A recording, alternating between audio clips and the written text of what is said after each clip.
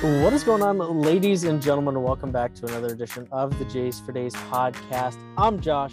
He's Josh. We got Jays Jumpers, Jaron Jackson Jr.'s, John Morant's, Joe Johnson's, Joe Raps, of course. Josh, I'm coming to you from a closet. I am in a friggin' closet right now. I could not be in a smaller room right now. I see that. We're hunkering down at Snowmageddon. I just checked. It is indeed still snowing. It is indeed still snowing. quite as much, but I've said that for multiple times in the past 10 or so hours, and then it just keeps coming down. Yep.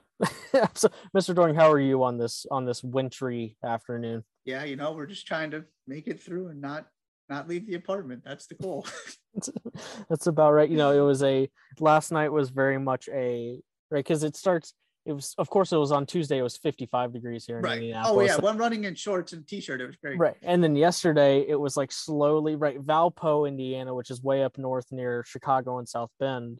Right, when the precipitation got there, it was already below freezing. So before it even snowed here in Indianapolis, Valpo had like 10 inches because it rained here all day. Yep. And then last night it was, as the rain is turning to freezing rain and your car is covered in ice, you're trying to get home before the end of the world as fire trucks go flying past you the other direction towards the interstate because people are, having accidents. But yes, we're okay. We're hunkered down and we're talking some hoops. And today we had a conversation with somebody who knows quite a bit about Auburn basketball. We had Caleb Jones from the Auburn Plainsman, the student-run paper down there at Auburn. He's a sports editor there, also covers some recruiting for the Rivals, for Rivals.com and their Auburn page, as well as he's just all over the place, and he knows his Auburn basketball for sure. We talked to him about 35-40 minutes about the season that the Tigers have had so far, 18 in a row. They just swept Alabama with a 181 win. It's a good time to have somebody on to talk about the Tigers, not to mention Bruce Pearl's lifetime contract with the university, but quite a good conversation. I'm looking forward to having everybody here, Josh. Yeah, it's not like there's really been a bad time to have a conversation about Auburn this year. This is true. Maybe after the Kentucky game would have been a little bit better, but yeah, after sweeping the in-state rival and continuing to be the number one team in the country as we get closer to March, so we can start having conversations about, and this is something we asked Caleb, concerns heading into the NCAA tournament of if something goes wrong, what might that be? Right. We have enough data now where we can, there's no questioning anything about this team. We know who they are. The question is, okay, what does that mean for March and their ultimate legacy, which is still pretty remarkable. We're talking about Auburn basketball's legacy and how being number one in the country is going to be a disappointing result to the end of the season if it is combined with a early exit from the NCAA tournament. We talked to Caleb about everything from when in the world did he realize that this team really was this special, because you and I had the conversation, into the new year about, okay, how good is Auburn actually? Because at this point, their best win is Loyola Chicago, and their other most important game was a UConn game that they lost, right? Granted in double overtime, and that's as close as they've, right? That's the only loss they have. But we had these questions basically into the new year. And so we talked about that. We, of course, talked about Jabari Smith, as well as just the idea of Auburn being a basketball school and the SEC, just as much as it is a football conference, becoming a basketball conference, from the quality of teams in the group to the types of coaches that they have up and down the league. But it's a good conversation with Caleb. Enough from us. Let's go chat with Caleb Jones from the Auburn Plainsman. Joining us now, the sports editor of the Auburn Plainsman, doing all kinds of other things revolving Auburn athletics, at Caleb J Sports on Twitter. Caleb Jones joining us now. Caleb, thanks so much for taking the time and to chat Auburn with us. How you doing? I'm doing well. Thanks for having me on. Cool. It's very rare that a team, just winning 18 games in a row in the college basketball world, especially at this point, especially in the SEC. None of these things are all that common. And then when it's a team that was picked to finish sixth in the SEC and a team that was barely inside the top 25 preseason, then it gets even more rare. But before we get to sort of how ridiculous this season has become for the Auburn basketball team, how important is it? Because of course, we talk about the Auburn Alabama football game for weeks and weeks ahead of time. How big of a deal is it to sweep, in Alabama losing to Auburn 100-81, and you guys sweep that series this year? How big of a deal is Auburn basketball sweeping Alabama basketball? Does it get the same buzz that football does? I'd say absolutely. I mean, the vibe on campus, just the atmosphere and the attitude towards Auburn basketball is that Auburn's a basketball school now. That's kind of the mentality it's transitioned into after somewhat of a disappointing season in football. And, just the caliber of talent and competition that not only the SEC has seen an increase in over the last few years. You're looking now, the state, Alabama is turned into one of those consistent programs in the SEC. They won it last season. So they've turned into a really good program. Nate Oates has done a really good job over there. And so there's a lot of expectations for both of these programs now.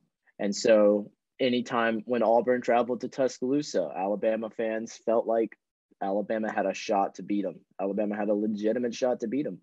And same deal when Alabama came to Auburn. I think Auburn fans kind of had a better idea that it's really tough to win in Auburn Arena, especially if you're one of Auburn's biggest rivals. They tend to play a little better. The arena's a little more hostile. So there's definitely a huge pride in sweeping Alabama. You talked about the shift in the past couple of years. How much of that has to do with, and you also mentioned Nate Oates, right? Alabama clearly is putting an awful lot of resources into trying to make this basketball program closer to the level of the football program. And obviously the contract Bruce Pearl just got, the success Auburn has had. How much of that do you think is these two coaches and what they've brought to these programs to really raise their national profile? And sort of secondarily to that, what has Bruce Pearl meant to the Auburn campus, the school, in terms of what the pedigree he brought and obviously the results he is now bringing to the Auburn's men's basketball program? Yeah, absolutely. It kind of goes hand in hand with football. You have Nick Saban coaching Alabama, and the last, since Nick Saban's been there, Gus Malzahn, Gene Chizik, and now Brian Harsin, Auburn has been trying to match that level, and it's tough because Nick Saban does a fantastic job. So now you're kind of seeing the opposite, where Auburn's head basketball coach has become quickly in the 7 or 8 years that he's been here, he has turned this program around into one of the national favorites. They're not necessarily a blue blood, they're a new blood, and so now you have Alabama fans and that school. They want to match that because just like Auburn wants to win in football, Alabama wants to win in basketball. It's a rivalry. And so if your in-state rival, your biggest in-state rival is having success in one sport or the other, you're going to want to match that if you're that program. And so you're going to go out and you're going to hire Nate Oates, who was very successful while he was at Buffalo. Because you want your program to compete with your in-state rival and compete with the rest of the league. As far as Bruce Pearl goes, that man's been phenomenal for this university, for this program. He has turned a program that was barely having many people in the stands. He's turned it into where students are literally camping out in freezing temperatures just for a chance to watch his team play. Bruce Pearl has just done an incredible job at taking this Auburn basketball program that hasn't seen success in nearly 2 decades into the best team in the country. I don't think people quite, because camping out gets a lot of press, right? You talk about Sheseskyville, you talk about, Jeff Goodman spent 2 days at Texas Tech earlier this week, basically just documenting the people who are in line, camping for days at a time. And Josh and I went to Butler, and we live and breathe basketball there. If the basketball team is not good, there's not a ton to get excited about, but we don't even camp out. We'll stand in line for hours and hours, but that's for basketball has to be a really, really, really big deal for people to do that kind of thing. And I think that's, and this is something that's been sort of stressed at the commissioner and the SEC office level about actually putting resources and time and energy into your basketball programs. And now you look at the SEC, and from top to bottom, when you look at the list of coaches that are in the SEC now, it will rival anywhere, right? Whether, you go down the list and, if you look at the standings right now, you go Bruce Pearl, Calipari, Eric Musselman at Arkansas, Rick Barnes, Will Wade. And that's we haven't even gotten to Nate Oates at Alabama. And there's just so many good coaches there now. Not just, right, of course, Auburn being sort of the cream of the crop right now, but there are so many good coaches. It's such a deep conference from a coach perspective. And you got to have the money to get people to coach at these programs, because these are high value guys that the SEC is absolutely loaded with. And that wasn't always the case, right? It used to be, well, can anybody get within shouting distance of Kentucky this year? And now here's Kentucky at 18-4 and 7-2. And you aren't going to talk to very many people who are going to say that Kentucky is the best team in this conference.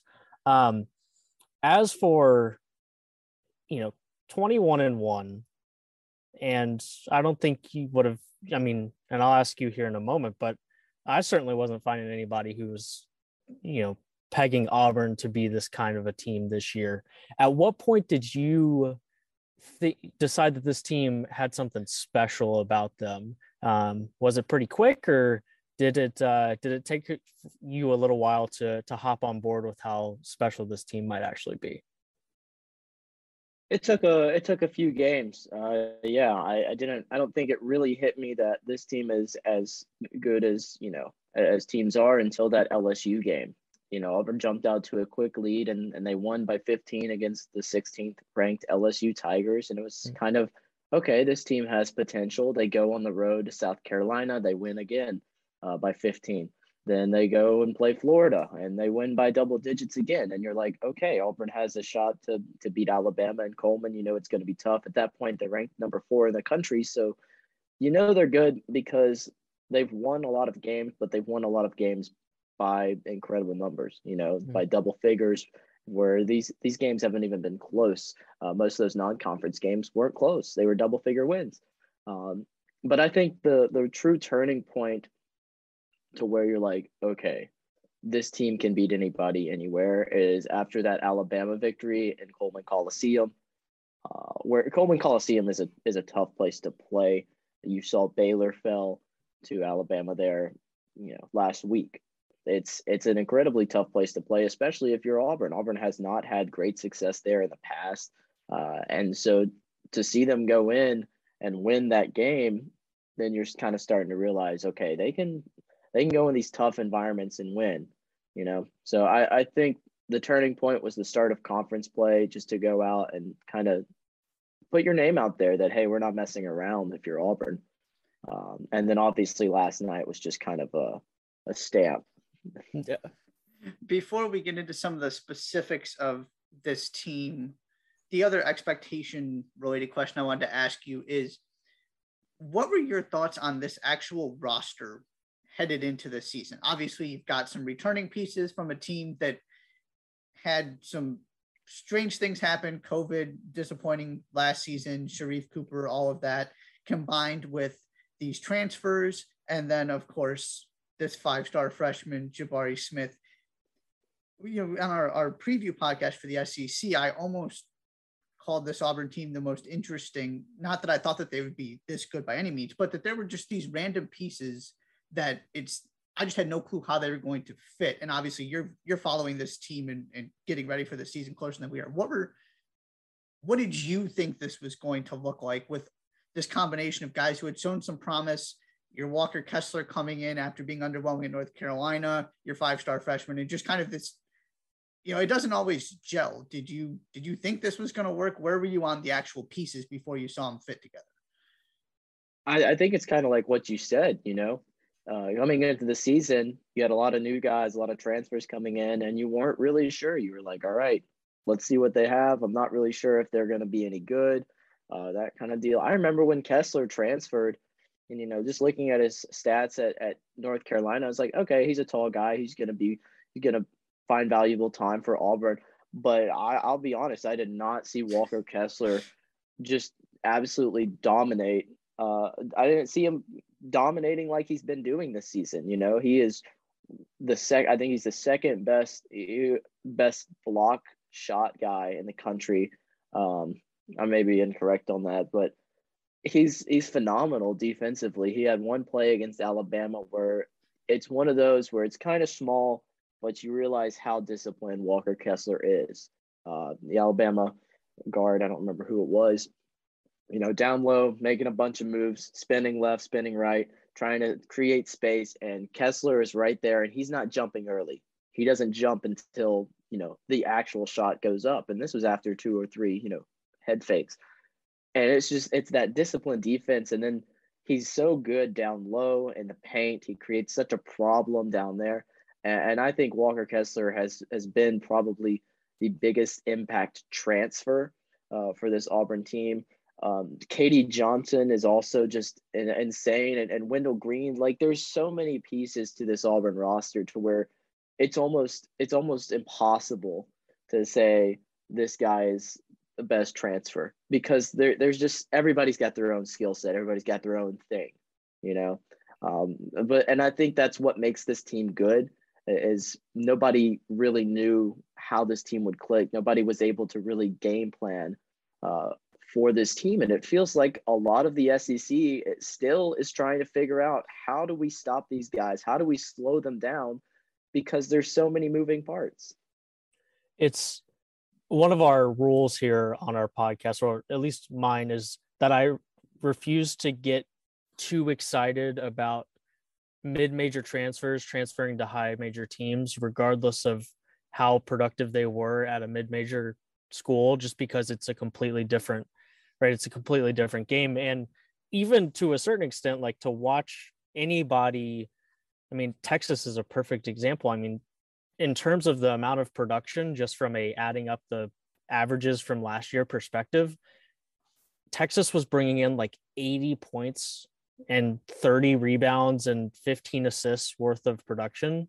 And while Texas has been a top 25 caliber team this year, it hasn't, I think, to say that it hasn't clicked to the degree that Chris Beard and Texas fans thought it might would be a fair thing to say. And then on Auburn's side, right, it's when you get 4 new transfers, you're hoping that 2 of them are really productive, and instead you get 4 guys that are really productive. And right, Zep Jasper comes from Charleston, and he's productive, and you can completely sort of absorb even a loss like Alan Flanagan, being out for the beginning of the year. Like, it didn't seem to matter all that much, because all of these transfers were so productive in a comparable, if not better way than they were at their previous school. And then, right, because if I told you that they were all going to produce the way that they have, then it'd be like, okay, yeah,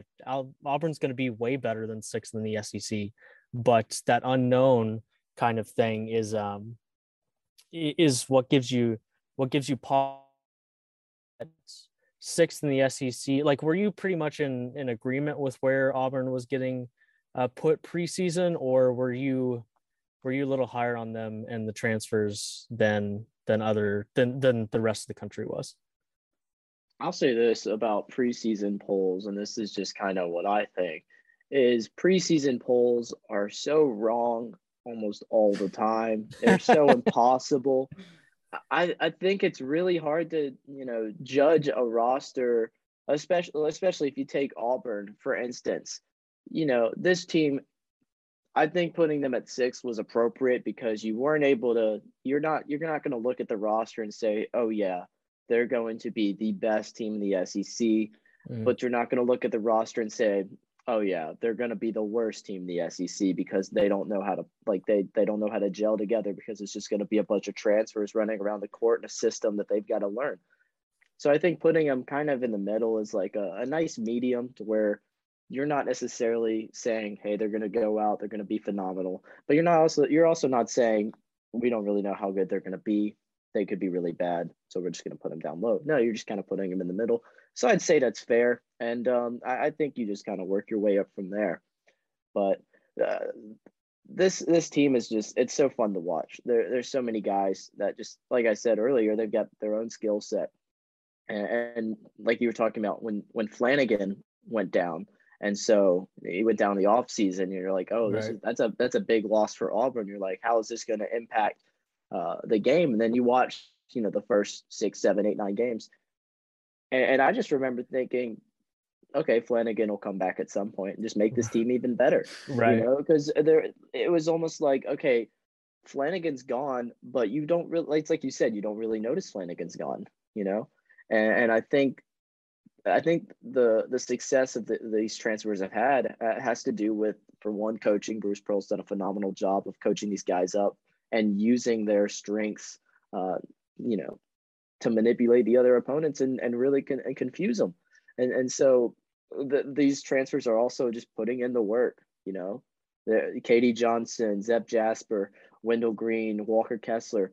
They're coming from these programs, these mid-major programs, excluding North Carolina, which is, traditionally been known as a pretty good program. Mm-hmm. But you have these guys coming in and they're excited because they're going to have an opportunity to play. And so they have the breakfast club. It's a couple of them. I think it's like Wendell Green and a couple others, where every morning they're in the gym, just, hey, we're going to get better. And then eventually the team's going to get better. So I think that plays a huge role into it. Just these guys want to play. I believe Jabari Smith is also a member of that club. What is it like with him on campus? This is obviously a school used to having Heisman Trophy winners, elite athletes, just not basketball. And 2, watching him in person, can you try and describe his game and I guess just the things that impress you, and what if somebody comes to mind watching him, his skill set is so unique. Is there something that just blows you away watching him in person? Yeah, Jabari Smith, and I'll say this real quick. I mean, this Auburn team is so deep that we've gone, 20 minutes talking about this team without even really mentioning this potential number 1 pick. But Jabari Smith he's just been an incredible player to watch in person. If you're a basketball fan, you got to find a way to watch this kid play. He's an animal on the court. He's so good. The thing that impresses me the most is his ability to shoot over defenders. Even when there's not a ton of space, you can defend him perfectly, and he can still hit a shot right in your face. I think that's the biggest thing. His step back move to create space is incredible to watch, and just the way that he finishes shooting the ball, his flow of motion it's so beautiful. It's like a river flowing, it's impossible to stop sometimes. And if I was defending Jabari Smith, I'd be so frustrated because of the way that you can defend him so well. You can do everything right, everything that your coach has told you to do, and Jabari Smith can still hurt you for 3, for 2, whatever. And he's just so versatile. Was there a lot of hype surrounding him coming in? Obviously, he was a highly touted recruit. Sometimes those guys don't typically end up at Auburn. Also, you knew he had talent, and one of the other things we've touched on throughout the season is sometimes these 5-star freshmen just don't click right away. They kind of, especially if they're not at Duke, for example, they sort of just go by the wayside, and then they come back as a borderline lottery pick. That is not what has happened to Jabari Smith. His stock has just continued to rise, and he's been one of the best players in the country. What was that like, sort of the progression of him as Auburn got used to him and realized just how good he was? I think Auburn fans realized, okay, this kid's legit. Probably in the second game, it's his second career game at the collegiate level, and he turns in a double with 23 points and 10 rebounds, and so just the progression of watching him, he's developed well. Bruce Pearl's done a phenomenal job of just using Jabari as a teammate more so than relying on Jabari all the time. I think sometimes, you have guys that come in and they're these projected high lottery picks.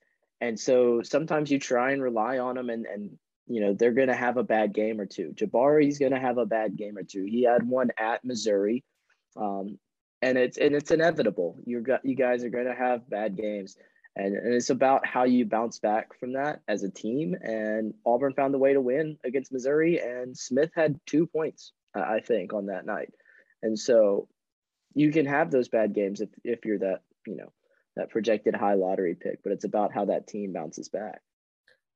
To be on the other side of things, as somebody who watches him every night, if there's one thing that you would nitpick in his game, what would it be? What is he, as somebody who watches him every time he steps on the floor, what do you think he needs to improve on the most to be right? Because the physical features are ridiculous, and how smooth he is ridiculous, and there might be nothing more important in the NBA than being able to get your shot whenever you want it. But if there's anything that you think he needs to improve on before it's like, yeah, that guy is a lock to be a good NBA player, what would it be? Man, I don't know if I can tell you anything. I mean, hey, that's a fair answer. That's my honest answer. Sorry to put you on the spot there. You're good. You're good. Like, I watch a lot of basketball, and I watch Auburn, and I watch Jabari Smith, and I'm not an NBA scout. I can't tell you anything that he needs to improve on, because he's the best player on the court all the time. It seems like, and so that's just like it's a really tough thing to it's those nitpicky things that I can't tell you, honestly. I mean, it's right. It's even it's hard because even on, and I like to look at what guys are doing on the floor when they aren't playing well and scoring well. It's one of my biggest beefs with Jaden Ivey up at Purdue right now, is that when Jaden Ivey's clicking, he's the most active defender in the country. When Jaden Ivey is not having a good offensive game, me at 5'9" and absolutely no vertical and no quickness could go past Jaden Ivey. And from a very elementary perspective, on that Missouri night, he was 2 of 15 from the floor, but he also had a couple blocks, had a couple assists, and pulled down 10 rebounds. So is still very much engaged in other things, even when he's not playing well, which is certainly something I'm looking for in other top talent. I've been asking Josh this question. I've asked him a couple times in the last month. But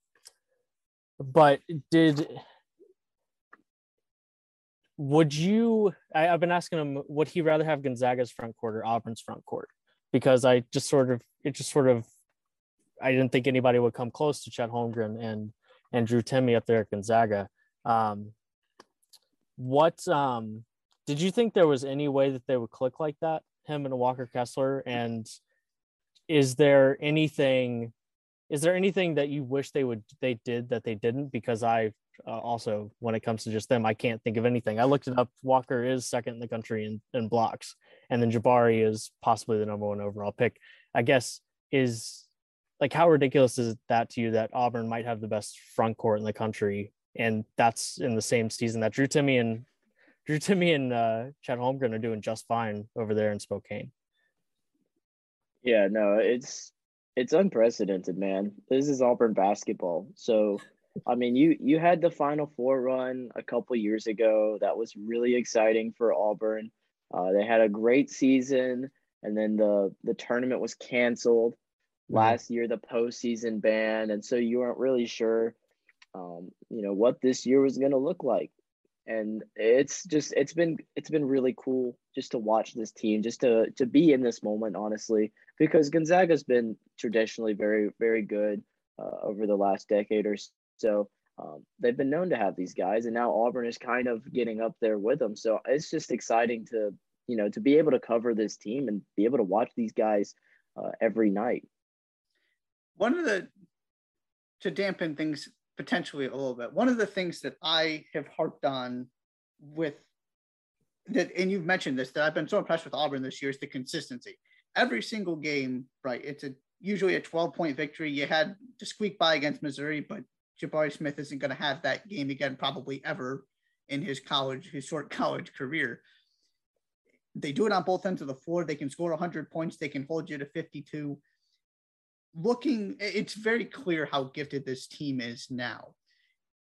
As you continue to watch them, and obviously we're getting closer to March, the NCAA tournament, is there something you want to see from this team overall that you haven't seen yet? Or is there when things aren't perfect, an area of concern that you feel like if they face a certain type of team in the Sweet 16 or something like that, or if a certain thing happens, they might be in trouble? Is there one concern that you would have if you're Bruce Pearl as you're trying to transition this from a really fun season where we were number one in the country to a season for the ages where we were the national champions? Yeah, and Auburn's lost one game this season, and they responded pretty well with 18 wins in a row.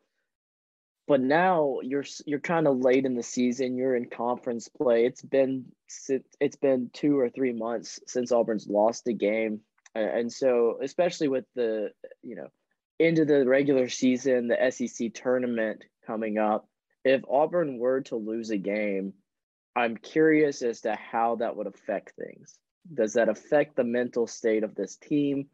Are they going to be able to bounce back fast enough? Are they going to be able to bounce, or do they fall into a slump? And do they fall into a slump at the worst time possible? I think that's one of those things where it's really up in the air. And because Auburn's only lost one game, you don't really know. And they have that bounce back game. It was a good bounce back game. I think it was Loyola Chicago. Yeah, it was Loyola Chicago, and they had that's a good win.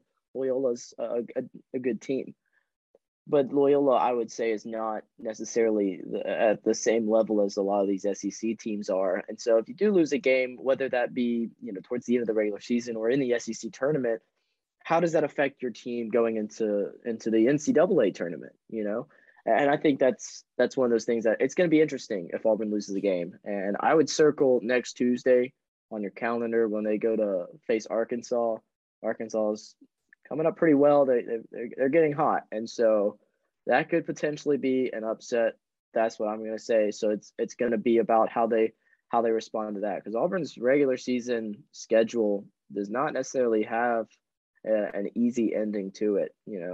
3 of their last 5 games are road games against Florida, Tennessee, and Mississippi State. You could lose to all of those, or you could beat all of them. And so it's going to be interesting to see how they finish the season out. One thing that, to answer the second part of your question, that's kind of an area that could be an area of concern for Auburn is, Tuesday night, they beat Alabama 100-81. That's the big story. Auburn scored 100 points, beat them by 19. That's the big story. What you may not notice is that Alabama shot extremely well from 3-point range. They shot 14 threes, and they still lost by 19, which is, the big storyline. But if Jabari Smith or Wendell Green, if Wendell Green doesn't score 23 points, if Jabari Smith has a bad night, if Walker Kessler gets in foul trouble, Auburn doesn't win that game, because if they face a team that gets hot shooting from 3 or just gets on a scoring run and Auburn gets in trouble, whether all their guys start having a bad night or foul trouble, I think that could be, a potential season ender in the NCAA tournament, because you're going to face teams that shoot the ball really well. And Auburn's done a good job of handling those teams so far this season, but it's March. Anything can happen.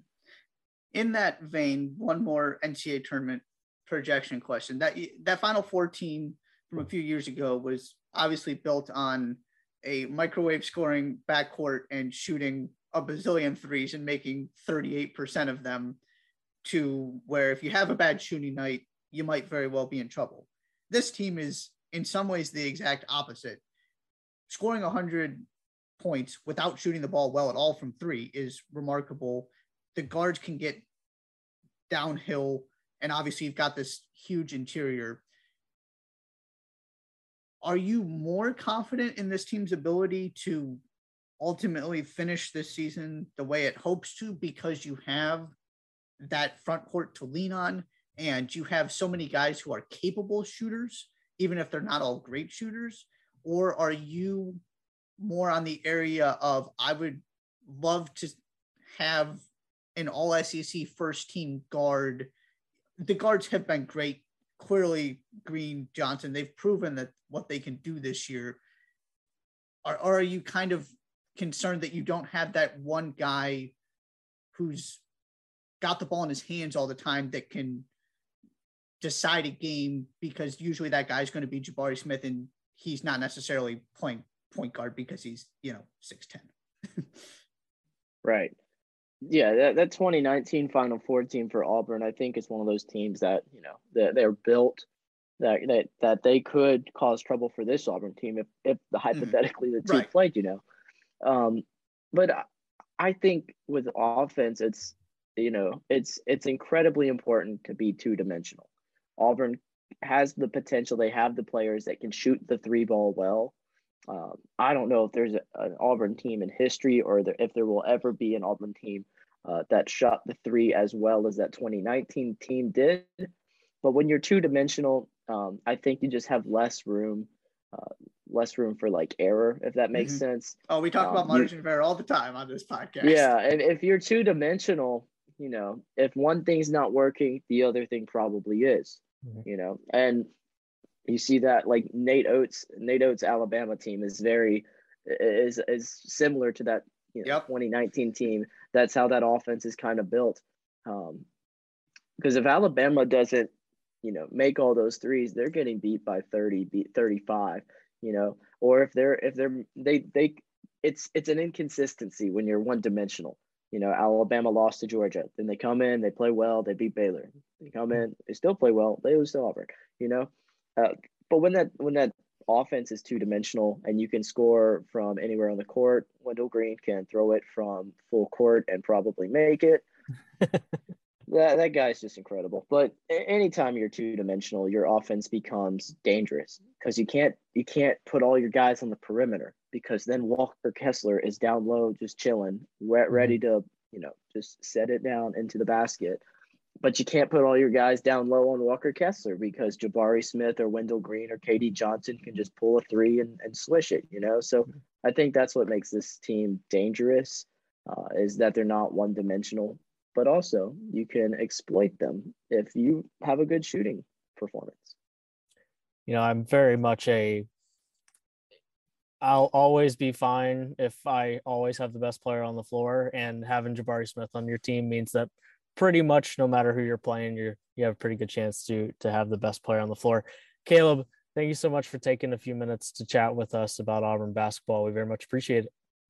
Yeah, thanks for having me on. I really enjoyed it. Thank you so much, Caleb, for coming and chatting with us about the Auburn Tigers. Very, very cool conversation. Dude knows his Auburn basketball for sure, and had some very interesting things to say as a guy who, as much Auburn as you and I have watched this year, for good reason, somebody who's watched and thought about Auburn basketball way more than we have. I was glad we waited to talk about Jabari Smith so that it was very clear how knowledgeable Caleb was. Yeah. And so then he can just say, I don't know, man. Yeah. I don't know how this guy gets better. I don't know what his flaw is. He just is 6'10", can shoot. And I mean, the assessment was spot on. That's what makes him special. It's the high release and the fact he's 6'10". Yep. It's why the Kevin Durant comparison is there. Not that his game is exactly like him, but that's the only other player like that I can think of who shoots the ball that well and is that tall. And so they are essentially unguardable. Yep. that will always be the comparison in my mind for that reason, that if there is one defining feature of Jabari Smith, it is the one that also makes Kevin Durant one of the best scorers of all time. When you're talking about, how is he going to transition to the NBA? That's a pretty good place to start. Yeah, I would have felt really bad if that was what we started with, and he was just like, dude, I don't know, because right, we clearly established his credentials by the time we got to that question. And even he said it. He said, right, I mean, all you need to know about Auburn is that Auburn has maybe the number 1 overall pick, and we've been talking about Auburn for 20 minutes and haven't mentioned the number 1 overall pick until now, and that's, to put it in one sentence, a very good way to put how good this Auburn team is. But yes, I would have felt bad if to put him on the spot like that, because right, that's the answer. If you asked me that question, I'd be like, dude, I don't know. I mean, right. From a box score perspective, he's always on, and in the one game he wasn't, he still turned in 10 rebounds and did other good things on the floor. Despite he's good defensively. It's not like he doesn't know what he's doing. I mean, of course, there's room for improvement. If I had to answer, that'd probably be what it is. Of course he can get become a more intelligent defender, because everybody can. But right, because every 18-year-old can become a more intelligent who has played only high school basketball until this year. Yeah, right, but and AAU basketball. Right, which he's a 6'10" athletic dude who is comfortable on the perimeter. I mean, and I will that is, if you had to pick one singular skill for your NBA prospect to have, it would be getting his own shot whenever he wants it.